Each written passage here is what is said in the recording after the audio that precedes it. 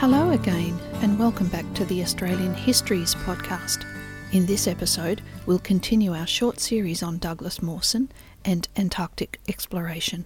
This time, we'll review Mawson's first trip to Antarctica as part of Ernest Shackleton's 1908 Nimrod expedition. Though he was young and this was his first foray into the icy territory, his obvious intelligence, robust constitution and leadership skills marked him out early for momentous work, and he was tasked with joining teams to explore Mount Erebus and to locate the magnetic South Pole. Then in episode 23, we'll focus on Mawson's leadership of the Australasian Antarctic expedition itself. But just before we continue with Mawson's story, I wanted to remind you I'll put a reference list, some images, links and other material I quote or use in this episode on the Australian Histories Podcast website at australianhistoriespodcast.com.au. That's histories spelt I-E-S. I'll also be suggesting another great podcast you might like to check out at the end of this one. I was speaking to someone the other day who was otherwise very confident with their phone and all the useful apps, but who was unsure about the best way to get the latest episodes. You may well be on top of this, but one or two of you might benefit from knowing that the easiest way to keep up to date with my podcast, and others you like, is to choose a podcast player on your preferred device. iPhones have a built-in app offered by Apple, and Androids have something similar. Or you could download a dedicated podcatcher app like Podbean, or use any other one you like, and search within that app for the podcast you want. When you find it, you simply click subscribe.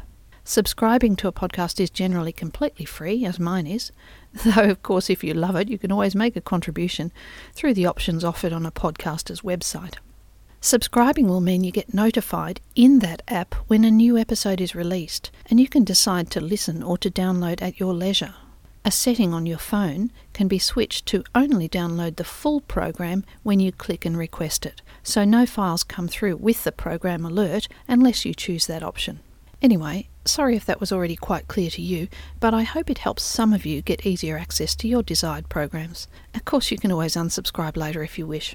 And I'm always banging on about your reviews helping to lift the program's visibility. I've since discovered that it's the number of subscriptions that add to that algorithm and boost visibility. So of course the more people who subscribe, rather than just listen to one episode at a time, the higher the visibility online.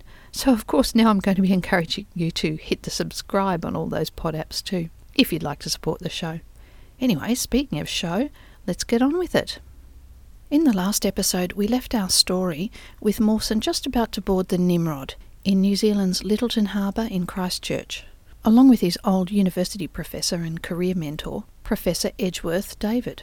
Initially, Mawson had asked to join Shackleton's expedition only for the round trip on the Nimrod, giving him several weeks to see an existing continental ice shelf and learn more about glaciation in place, which would inform his ongoing studies in outback South Australia, where evidence of long past glaciation was visible. But Shackleton, finding him, quote, an attractive and interesting personality, a most cheerful person, a born optimist overflowing with energy, unquote, was so impressed by Mawson that he offered him employment as the expedition physicist for the full year.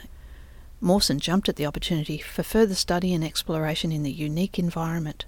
So let's now look at his experiences on his first trip south, the Nimrod expedition with Shackleton.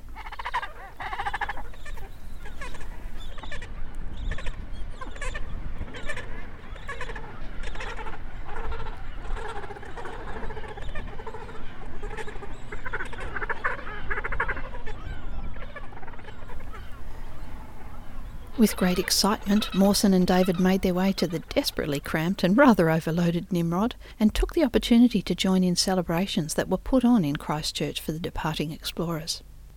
It was important to conserve all their fuel and supplies until they reached the Antarctic Circle, so their ship was to be towed as far south as possible by another ship, the SS Cunha. For the departure on New Year's Day of 1908, Regatta Day in Christchurch, great crowds gathered to celebrate and see off the adventurers. Some sources suggested 30,000 people were on land around the peninsulas or in boats on the water, including special steamers and 4 warships. The Cunha would carry some of the supplies and tow the Nimrod right into the ice pack surrounding Antarctica before transferring everything over and setting them loose to continue alone. Hall records the Cunha as being the first steel-hulled vessel to have crossed the Antarctic Circle at that time, and that the valiant little ship had towed the overloaded Nimrod 4,200 kilometres. Unfortunately, the excitement and joy of the send-off was to be short-lived. By the 2nd of January, the weather was turning and rough seas increased, resulting in what Mawson described as a hurricane by the 9th. The danger was extreme. They lost materials overboard, a dog and one of the ponies, and he noted in his diary that they thought they may not survive at all.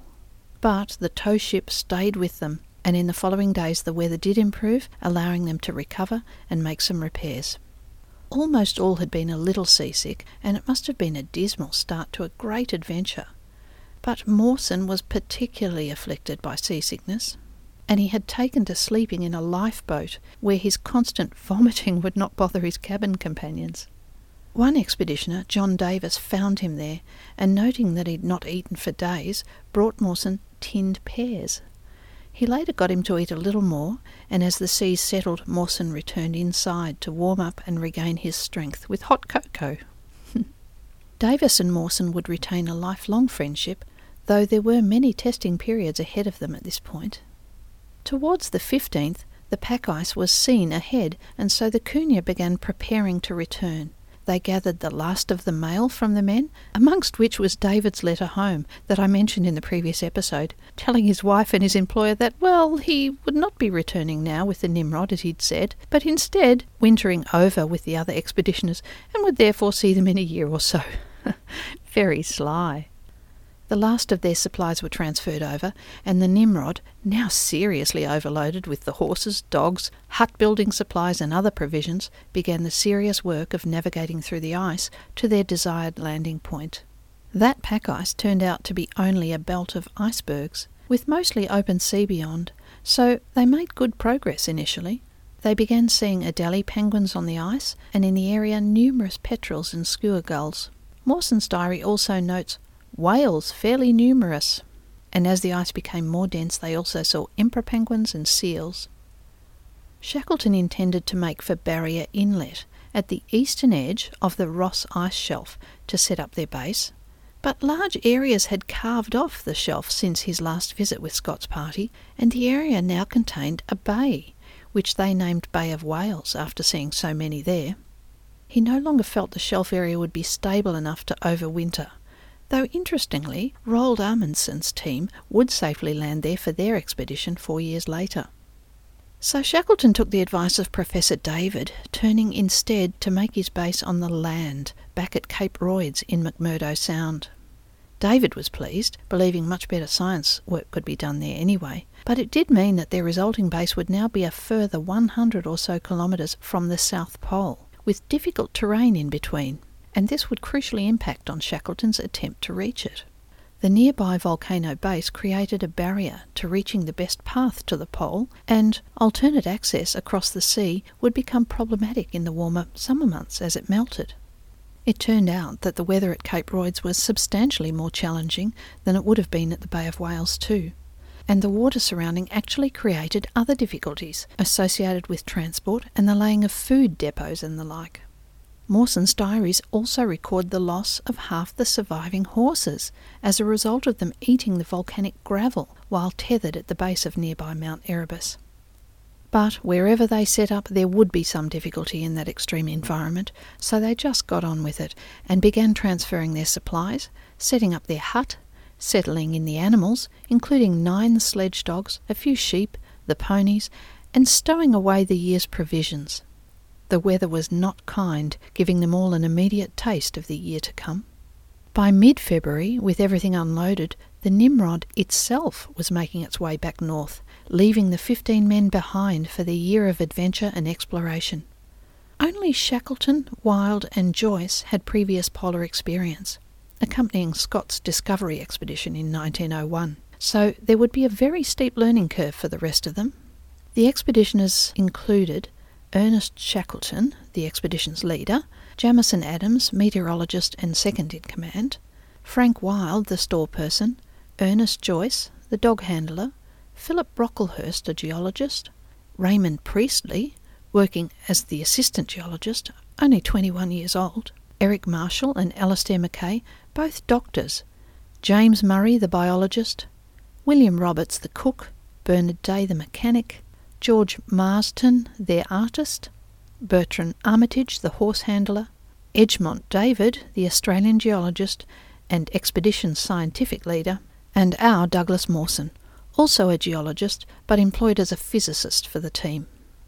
All of them trained in some extra skill that might prove useful, such as taxidermy for preservation of specimens, or typesetting and printing to facilitate Shackleton's desire to print the first book in Antarctica, for example. So there were plenty of tasks they all needed to undertake or assist with. Mawson had a space for his photographic darkroom, and there was much other scientific equipment being frequently used by various expeditioners. When Shackleton was recruiting for this expedition, not everyone that he invited accepted, as Scott was also flagging a second attempt on the pole, scheduled for 1910. Some felt it would be a betrayal to join Shackleton when Scott was returning himself, he being considered the leading British Antarctic explorer at that time, and Scott was very annoyed too at Shackleton's plans, initially suggesting he give them up and join him instead. Shackleton's expedition would impact on Scott's plans in a number of ways, not least that it would split his ability to raise the necessary funds and split the focus of attention, and Scott was desperate to be the first to the pole, having failed in his attempt last trip, and he did not want to be beaten by his apprentice. While Scott could not dissuade him altogether, he did manage to extract a promise from Shackleton that he would not use the previous base on Ross Island at Hut Point, which Scott intended to reuse himself. But the decision that Shackleton made after rejecting his intended ice shelf site meant that he was now back in the McMurdo Sound region that he had told Scott he would avoid. Cape Royd was only 30 kilometres north of Scott's previous base at Hut Point. But the safety of the expedition largely cancelled out his gentleman's agreement with Scott, and strictly speaking he was not at Scott's camp, setting up a separate one instead. But it certainly seemed way too close for Scott to be happy when he heard. Though Scott's previous camp had been near Mount Erebus too, none from that expedition had taken much interest in the active volcano, towering 3,794 metres above the Sound. David, the geologist, was very interested, and he suggested to Shackleton that they should climb and record it. Shackleton agreed. This expedition was to generally have more of a scientific bent than Scott's, and he appointed David leader of the climb, with Mawson and Mackay to accompany him to the summit, and 3 others, Adam, Marshall and Brocklehurst, to help sledge the gear to the mountain's base and join them for the summit if supplies allowed. For all 6, it was to be their first experience of Antarctic travel, and in the spirit of finding a way or making one, some of them fashioned homemade crampons from metal spikes and leather to be strapped onto their boots and assist in climbing the steep, icy terrain they would encounter. Ayres described this first Antarctic outing beautifully in his book, and I'll lean heavily on his descriptions and quote from the text. On March the 5th they set off, with 10 days' provisions, hauling their sledge 11 kilometres over the rocky and icy ridges of the glacier moraine, climbing up 840 metres above base camp. Having to cross the sharp snow ridges caused by the prevailing winds, some reaching a metre high, was hard work, with the sledge capsizing on several occasions. Interestingly, that spiky terrain of upright ice ridges is called Stastrugi. Their kit consisted of tents, reindeer skin boots known as finnesko, with fur on the outside and internally stuffed with dry sengrass to absorb moisture. The crampons would strap to these boots. They also had cowhide ski boots, but no skis for this trip. Also reindeer skin sleeping bags. And how heavy would those things have been to haul compared to the lightweight down or high-tech bags of today? And Hall describes the temperatures dropping to minus 23 at this time, so one would hope the reindeer skins were super cosy. They also carried survey equipment, cooking utensils, kerosene stove, fuel and food, along with scientific measurement equipment and a heavy camera and photography plates. What this weighed can only be guessed at, but for my money it must have been substantial. Imagine hauling a weight like that over spiky 1 metre high upright icicles. The following day, after climbing a further 5 kilometres to an altitude of 1,700 metres, they decided to ditch some of their gear, including the sledge and some of the return food, and continue on foot, carrying only 3 days' food, with the rest of the equipment bundled on their back. There's a great picture showing several of them traipsing up the mountain with all manner of gear strapped on, higgledy-piggledy, a giant tent pole sticking out sideways. This was not the tidy kit a hiker might pack up in a rucksack today. I'll post that image on the website. The steeper it got, the more dangerous it became, with Mackay sliding down the slope 30 metres at one point.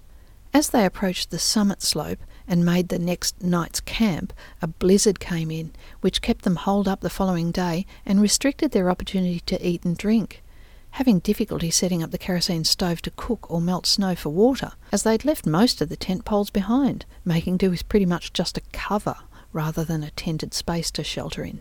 But luckily, the next day they were able to begin the steepest part of the climb. In the thinning air, Mackay fainted on a ledge after unwisely and vigorously exerting himself, digging out steps with his pickaxe on the steep approach, and he had to be rescued by David and Marshall. Ayres notes this gung-ho behaviour by Mackay seems to match his personality, and, only a few years later, on an expedition into the Arctic, he led some members of the expedition in a mutiny of sorts, which resulted in their deaths. And we will see a little of this rebellious propensity again later in this expedition. By now, Brocklehurst was developing frostbite on his feet. Apparently he was wearing the cowhide boots rather than the superior finnesko, and so he was forced to spend the day keeping his feet cosy in the sleeping bag, while the others made for the summit of the main crater. Though they worked hard at restoring circulation, one toe did not respond, and it was amputated a few weeks later. On March 10th, they reached the summit, where they could observe the volcanic activity visually and smell the venting sulphur. Mawson found his camera did not cope well with the extreme cold, so pictures were limited, but they were able to get a number of geological samples and scientific measurements, which proved to be pretty accurate, confirmed by more modern measurements taken later in the century. Having gathered the data, they beat a hasty retreat, incautiously sliding down the slopes using their pickaxes to brake. With only brief stops and sleep, they powered on towards the hut, leaving the sledge behind on the rough terrain to be collected later in their haste to get indoors as another blizzard approached. So their first foray had been a scientific success, with geological specimens collected and other data recorded. But, importantly, it had also educated the team about the need for more careful planning, especially regarding appropriate equipment, like those crampons, and the dangers of blizzards, which had scattered and damaged the store of gear they'd left behind on the sledge while climbing. Had they been further from the hut, or caught out in bad weather again and delayed, these losses may have proved fatal. The route they took only allowed sledging for part of the way, meaning much had to be carried haphazardly with extreme difficulty. They had damaged more gear when they unwisely chose to roll some bundled equipment down the slopes, sliding after them in an attempt to speed their trip home. They would need to take a good deal more care in the future. Much of the difficulty could be blamed on their inexperience in the extreme environment, but they would need to lift their game if they were to survive the more challenging treks ahead, and they would have to take more seriously the possibility of being caught out in blizzards and stalled for additional days. Over the months, they undertook more local geological investigations, measurements of ice and snow, and they recorded the meteorological conditions. Mawson took regular wind speed records and analysed varieties of snow and ice and geological specimens, and he studied the southern lights, the aurora australis. Before they lost the short hours of sunlight entirely for the winter season, they gathered more food stores, killing penguins and stacking them up to freeze. How gruesome does that sound? Needs must, I suppose. In the evenings, and on into the long winter, they worked on the printing press, creating a publication called Aurora Australis, with a fanciful contribution written by Mawson called Bathibin, with packing cases being fashioned into the book covers. And other entertainments included amateur theatricals and book readings and music played on a gramophone they'd brought with them.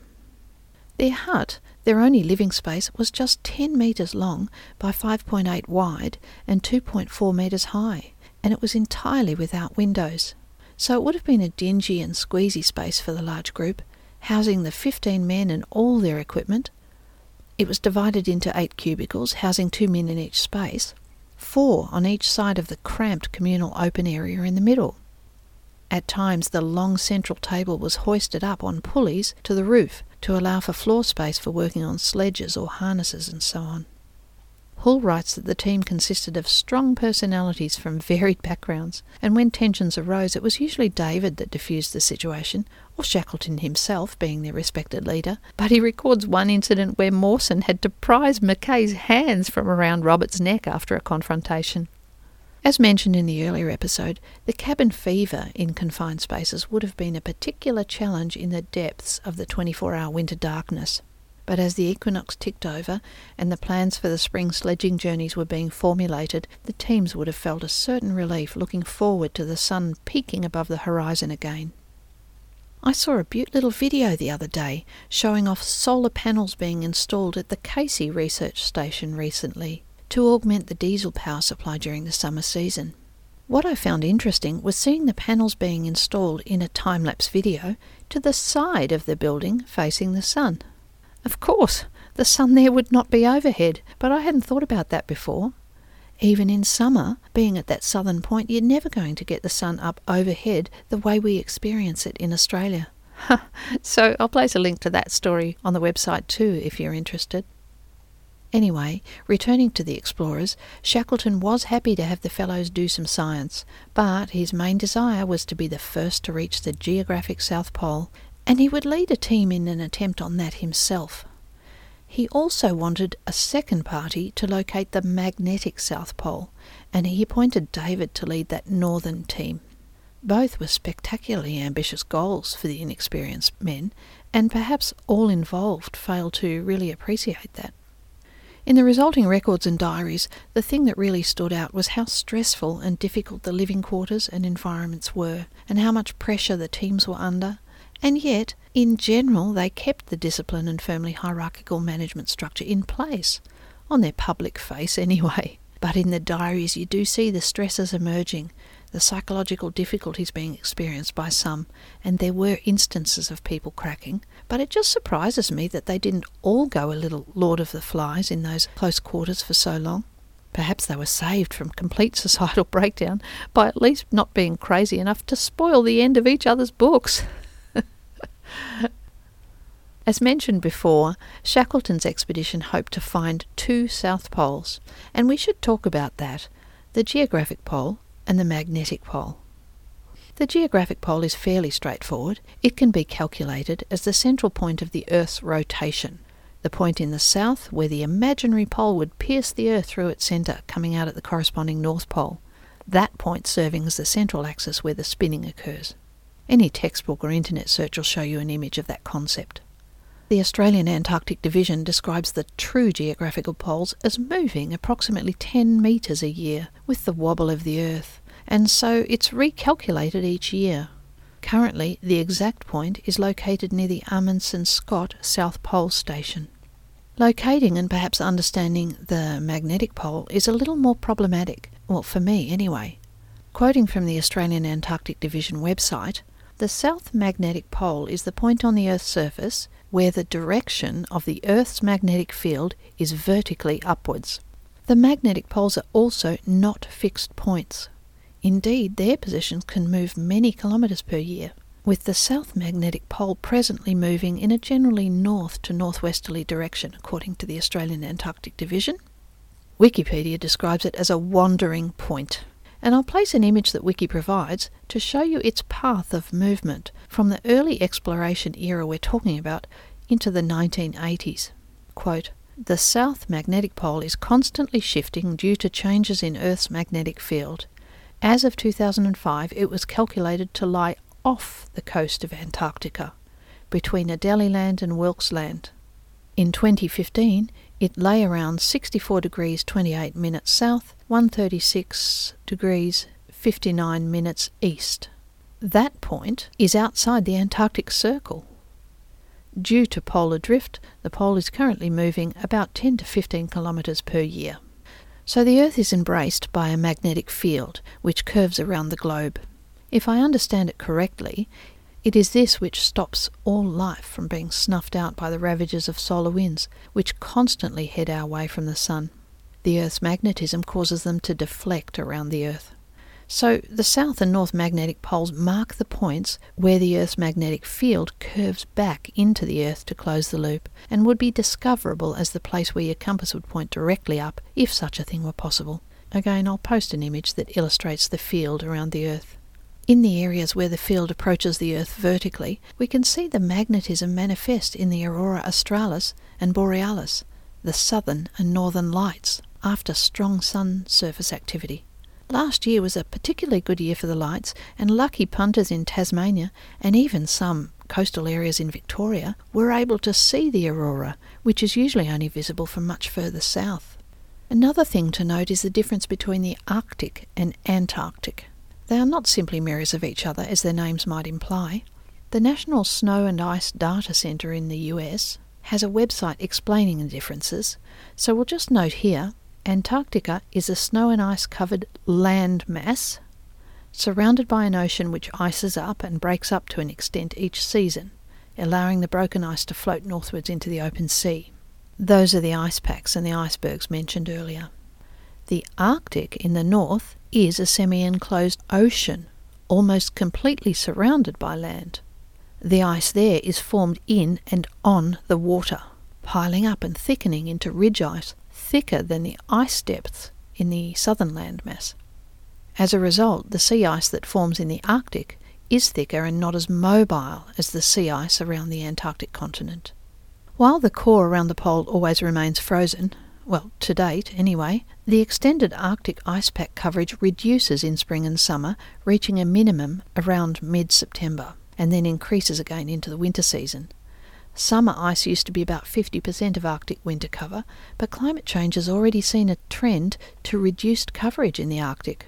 And of course a similar trend is being recorded in ice coverage reduction and increase in glacier calving in the south. The South Pole is located on the polar plateau in East Antarctica. Its high elevations and its long sunless winters mean the temperatures there can be the lowest in the world. Weather patterns south are very different to the opposite pole. The ocean currents and winds in the north are sort of moderated and constrained by the land surrounding the Arctic, and are affected by the warmer Atlantic waters coming in from the south. The NSIDC also reminds us of other differences, including that polar bears only live in the Arctic, while penguins only live in the southern hemisphere, including Antarctica. We know that there are some penguin species found in a number of southern habitats, including Angola, Argentina, Chile, Namibia, New Zealand and South Africa. And of course Melbourne and the southern coast of Victoria has colonies of little fairy penguins, which draw in the tourists in droves to watch them come back to their burrows in the evening after a day out fishing. They sure are little cuties. Another thing that would have been helpful for our southern explorers to note is that in the Antarctic, the currents and winds tend to flow without interruption around the continent in a west to east direction. There's no land above it to interrupt the flow like there is in the north. Any southern sailor will know about the roaring 40s above Antarctica. This windy phenomenon acts like a barricade to any warmer air and water coming in from the north. And that quirk of nature made the lives of the southern explorers more difficult and uncomfortable, particularly around Cape Royde.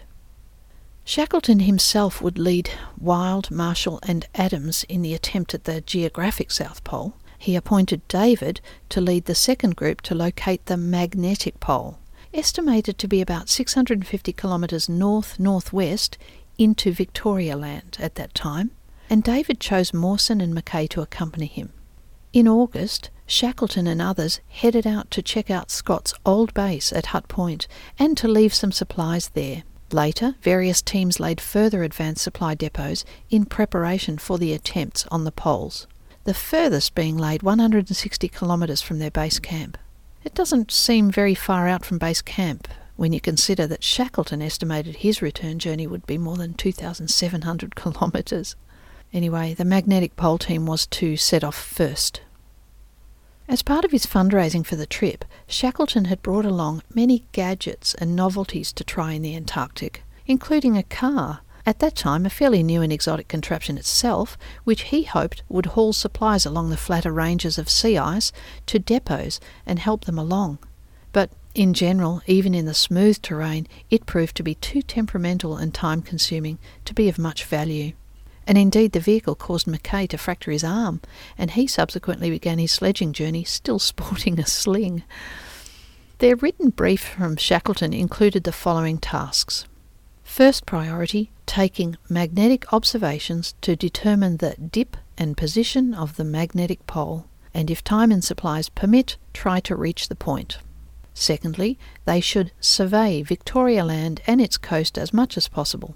He suggested Mawson spend a fortnight recording the geology of the Western Mountains and prospecting at Dry Valley for minerals of economic value. No doubt this was part of his obligation to funders and may lead to riches for them all, but it was to be done on the way back, not at the expense of priority one. So, fame beats fortune, apparently. Shackleton also noted in their instructions that should anything happen to the leader, David, Mawson was to take command. So he certainly saw something exceptional in Mawson's capabilities, despite his youth at the time. They were further advised, if their return was delayed, they were to head directly to the coast at Relief Inlet in Terra Nova Bay and signal with their mirrors to the Nimrod, which would be then back in the south and looking for them at that agreed time. That seems such a precarious backup plan to me. I hope the mirrors worked well in snowy, fogged-in and blizzard conditions. The things these folks achieved without the mobile phone or the radio, it's absolutely astounding. The program was a very ambitious one for the time available. The three would travel on foot, hauling 2 sledges, which Ayres wrote weighed over a ton combined, so a very substantial kit to man-haul, the dogs remaining at the hut being used for depot laying and other tasks. They were to have their personal challenges too. Jacka describes David as 50 years old, a courteous, tactful and wise man. Mackay was a 30-year-old Scottish doctor with a military and policing background, and Mawson as the energetic, respectful and academic mentee to David. But the mix of personalities was not entirely successful for the demanding task they had been set, and there was to be angst for this northern party. They set off on October 5th, 1908. Once underway hauling, the weight of the sledges soon caused them difficulty, and they could only progress by dragging one sled first and then returning for the other, once again tripling the distance, eventually covering more than 2,000 kilometres on foot over 122 days. Fortunately for us, Mawson resumed writing his diaries on this trip, which he had apparently neglected since arrival. And that was a shame, as he kept no record of his daily life in the cramped hut, or his thoughts on the Mount Erebus trek, for example. It seems that while Mawson was fond of David, and certainly had a level of professional respect, David had some very finicky behaviours which became irritating in the extreme under the pressure of the polar trekking. But Jacka, in collating and editing Mawson's diaries, also noted a level of his own intolerance showing there in the early part of the trip. Entries like, quote, October, Professor broke attachment to sledge meter this evening in a rage when camping. Prof finds it necessary to change his socks in morning before breakfast, also has to wear 2 pairs per day, and comes in late for sleeping bag and sits on everybody. God only knows what he does. And he is so covered in clothes that he can hardly walk and hardly get into bag. That is to say, he hardly leaves any room for us, as he had very nicely made us take the side places, unquote. Well, surely that's one of the perks of being a leader. So it was not boding well for a harmonious trip early on. Whether the fault was mostly with David, being a difficult bunkmate in close quarters, or that the difficulties of the excursion made Mawson and Mackay more sensitive and intolerant to his usual irritations, is hard to gauge. But there was a strict leadership hierarchy in place, and so they soldiered on. But, like a whiny child, Mawson's entries continued to convey similar sentiments. Quote, We were quite warm last night and have almost forgiven the prof for keeping us up so long before getting to bed, etc. He generally comes into tent after we are both in bed and spends half hour on top of the bag arranging and changing things. He sits on our legs and faces alternately." Unquote. Oh dear. Actually, I'm of an age where I remember communal rooms in youth hostels. Oh, the exasperation of being wakened by the latecomer fussing about with some mega loud crinkling plastic bag for endless minutes, and then snoring heartily when they finally did make it to bed. I'm starting to think it's a miracle that anyone makes it back alive from these polar treks. Mawson also recorded disagreements occurring related to the food and preparation of supplies. So the implications and objections were becoming more serious for them all. There was some argument from Mawson about how long they should pursue the elusive pole before turning back to the other tasks. And as time went on, David appeared, or at least was reported by Mawson, to be flagging both physically and mentally. Over time, though, Mawson did appear more accepting of David's idiosyncrasies, though by then Mackay was becoming quite hostile towards him, demanding that Mawson declare David unfit and force him to sign over leadership. Mackay's patience became further strained, and he was even seen to force the dawdling David ahead with a boot to his back. By this time they were really struggling to even make it to the coast for the backup rescue date with the Nimrod, so you can imagine the angst over the professor's slow pace. On the outward stretch they were able to lay food depots for their return journey, so the sleds would get a little lighter as they moved on, and for some of the time they travelled at night when the surface was harder, providing less drag on the sled. When they were in areas where animals were present, they supplemented their diet with seal and penguin. Ayres recording Mawson's specialty as, quote, "a delicious crumbed seal in its own blood." Ew, I'm almost gagging just reading that. I can see I'm not cut out for this kind of adventure. Actually, I knew my chances of getting to the Antarctic have always been low. I have no scientific or other skills that would be helpful enough, I think, though I don't mind telling you, I do suck up at every opportunity to a paleontologist colleague who visits there regularly, but to date, no invitation. In doing this research, though, discovering the seal delicacies that seemed good enough to record in one's diary, and noting my horror at the possible necessity where the base electrician might be required to remove my appendix. Or worse, somebody spoils the book ending of that novel I carted all the way down there. I now sadly realise that the likelihood I could manage in the Antarctic was very slim indeed. What completely extinguished it for me, though, was a tweet that I saw recently from the UK Antarctic Heritage Trust, noting that in search of good protein in that heroic age of exploration, some made a meal of seal brains. Now, I know the food there today is top quality and completely nutritionally balanced, but what if some emergency arose and we were all thrust back into finding a way or making one? Oh, the horror. Interestingly, as Mackay became more difficult, David used the scarce food to placate him, and Mawson noted this mollifying behaviour. As they got to the pointy end of the return trip, though, tensions and the difficult behaviour worsened. Personal dynamics are interesting, but at this stage I think Mackay's behaviour flipped over into outright bullying of David, and I'm not sure that Mawson, a young man but second in command, was really able to take control. But David's slowness and lack of drive certainly was frustrating and would become a danger to them making their deadline at the coast. On December 31st, Mawson records, quote, "Something has gone very wrong with him of late, as he is almost always morose." I think David probably struggled with the environment right from the start, and at his age and fitness level, the task may have been harder going than for the other two. Mawson also wrote, quote, "The Prof is certainly a fine example of a man for his age, but he is a great drag on our progress." So it was difficult for all. As well as being stressful, it was also dangerous.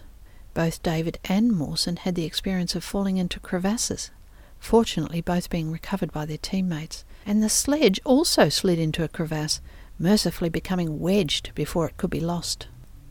Having the team reach the magnetic pole was an important achievement for Shackleton, for the bragging rights, but it was a very challenging task. Marking the actual magnetic pole as a single point is difficult, as we discussed earlier. On January 17th, 1909, the northern team, led by David, finally reached their goal, fixing the pole's position as 72 degrees 15 minutes south, 155 degrees 16 minutes east, at an elevation of 2,210 metres. There they planted a British flag, and as was the norm at the time, claimed formal possession of the area for the British Empire. While Shackleton claimed their record position as a success in locating the magnetic pole, when Mawson's instrument readings were analysed in New Zealand 2 years later, it seemed they had just missed the area, which would likely have been a little further to the northwest. One of the sources described their achievement as being in the neighbourhood, but not in the street, so there's now some doubt about the claim. The magnetic pole had taken them so long to locate that they now only had a couple of weeks or so to turn back and reach the coastal rendezvous with Nimrod, with 460 kilometres to travel. They would need to cover around 30 kilometres a day, a big walk in ideal conditions, let alone for men past their peak health, walking over crevassed and icy terrain in freezing temperatures. Though they retreated at speed, both Mackay and David were by then suffering from substantial damage to their feet, making the hauling even more difficult. Fortunately, the Nimrod was still in the area looking for them, though the first deadline had passed, and on February 4th they heard a shot indicating that the Nimrod had seen them and that the end of their ordeal was in sight. David and Mackay needed medical attention for their frostbite injuries, and all three took several days to adjust to eating standard meals again. In the end, the team had been out sledging for 122 days, finding that the pole had moved from its expected position to further inland. They had undertaken the longest unsupported man-hauling journey ever recorded in the south. I know in recent years contemporary adventurers have undertaken man-hauling treks to test themselves against the elements, but I don't know if any have actually beaten that early trip record.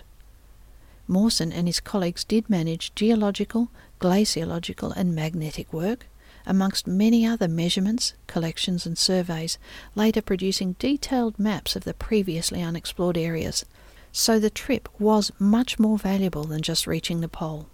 While they were out, Shackleton's four-man team was undertaking their attempt to reach the geographic South Pole, and they had been experiencing their own dramas. While we're focusing on Mawson, I think it would be worthwhile just having a quick look at Shackleton's experiences. They had the ponies to assist in hauling their gear, and had left camp on October 29th, a couple of weeks after the northern team. Probably because of the horses, they had optimistically planned to cover 30 kilometres a day, hoping for just a 91-day return journey. But soon the horses began failing, and they soon had to reduce rations to allow for many more additional travel days. On November 26th, they made it to 82 degrees 17 minutes south, the southernmost point recorded by Scott before he was forced to turn back in December 1902. They continued across the more challenging barrier surface, where they lost more horses. Then they discovered a vast glacier ahead, which they named Beardmore Glacier for one of their sponsors. Crossing this glacier, they lost their final pony to a crevasse, Wild almost following him down. So they now had to man-haul their kit to make their destination too. The diaries of these men also reveal personal tensions as the conditions deteriorated, with Wild at one point expressing a death wish for Marshall in his diary, and Marshall writing disparagingly of Shackleton, being tedious company and always panicking. This would have been an unusual view of Shackles.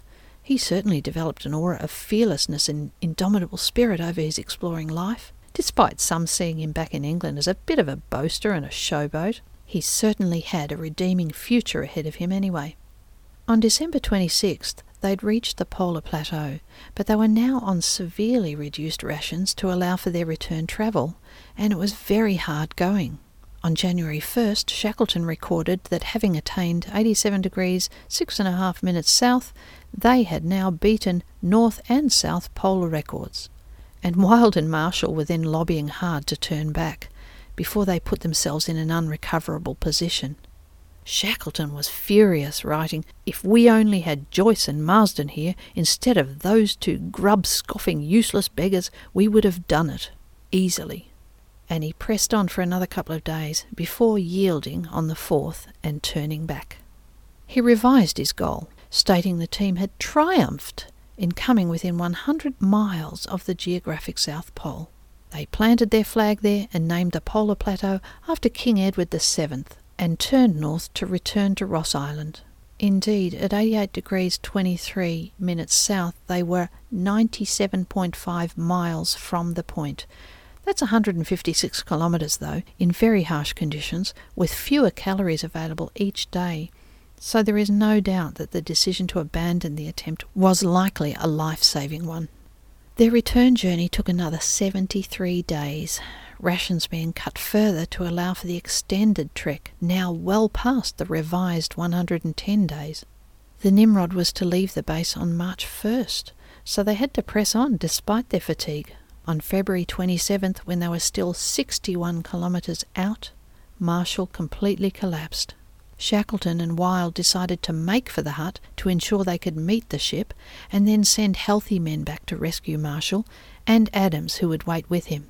Fortunately, they reached the rendezvous point late on February 28th, and they set fire to a small wooden hut there used for magnetic observations to attract attention. And the ever-vigilant Nimrod crew did see them. It took 3 days before Shackleton, Mawson, Mackay and McGillian could retrieve the other 2 men. But by the 4th of March, everyone was on board. Mawson would have been glad to see them back, not just because they had all arrived safely. Shackleton's instructions were that if his party did not return before the Nimrod must sail, some of the men were to remain another year at the hut, and Mawson was to lead a search party southward for the missing men as soon as possible. So, the Nimrod expedition was a success. All the men had returned, some suffering only relatively minor damage from their time in the horrendous conditions. They had made it to the magnetic South Pole and within 100 miles of the geographic South Pole.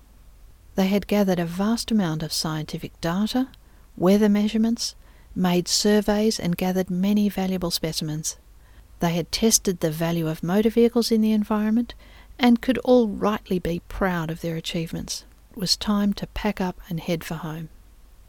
Mackay, having vowed never to return to the polar region after their ordeal, later joined the ill-fated Karluk Arctic expedition in 1913. Their ship became trapped in the Arctic ice and was crushed. The survivors set up a camp on the ice and prepared for a trek to nearby Wrangel Island. But Mackay and 3 others were impatient, and they set off earlier to make their own way. All died of exposure in the attempt. David and Mawson were greeted back in Australia as triumphant heroes, and the press reported on their exploits with pride. They gave speeches and were bestowed with numerous awards and honorary memberships. David returned to his university position in Sydney, and then later served his country in World War I. Mawson made his way back to Adelaide, where he was again warmly greeted and acknowledged for his efforts. He also returned to his university position in Adelaide, having vowed at the end of his trek never to set foot on the hostile Antarctic continent again. Instead, he concentrated on his work and his field trips. On one trip to Broken Hill, now an explorer of high esteem, he was invited to the home of BHP manager Adam Boyd, and he met there Francesca Delprat, the daughter of BHP's general manager. He looked ahead to furthering his career, and a trip to Europe looked like the next advantageous step. But, like the fading pain of childbirth, over time Mawson slowly revised his feelings about Antarctica, and he began to consider just how much more science and exploration there was to be done there. He began to consider just what Shackers before him had done. The best value might be to lead an expedition of his own, an Australian foray into the south. Adventurous people will want to take the lead. The apprentices wanted to become their own masters even before the original masters were done with exploration themselves. So we'll leave Mawson here, now pondering another trip to Antarctica, the trip that would become the Australasian Antarctic Expedition.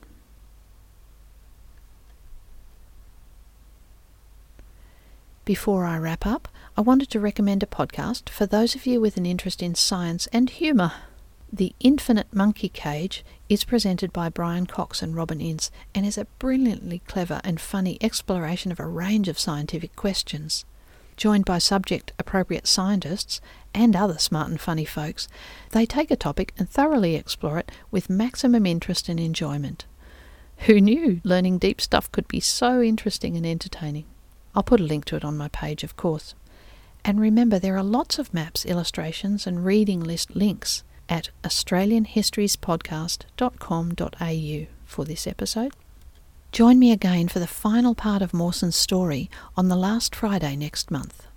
This time the Australians will take the lead, and Mawson will be instrumental in Australia's ongoing presence in Antarctica.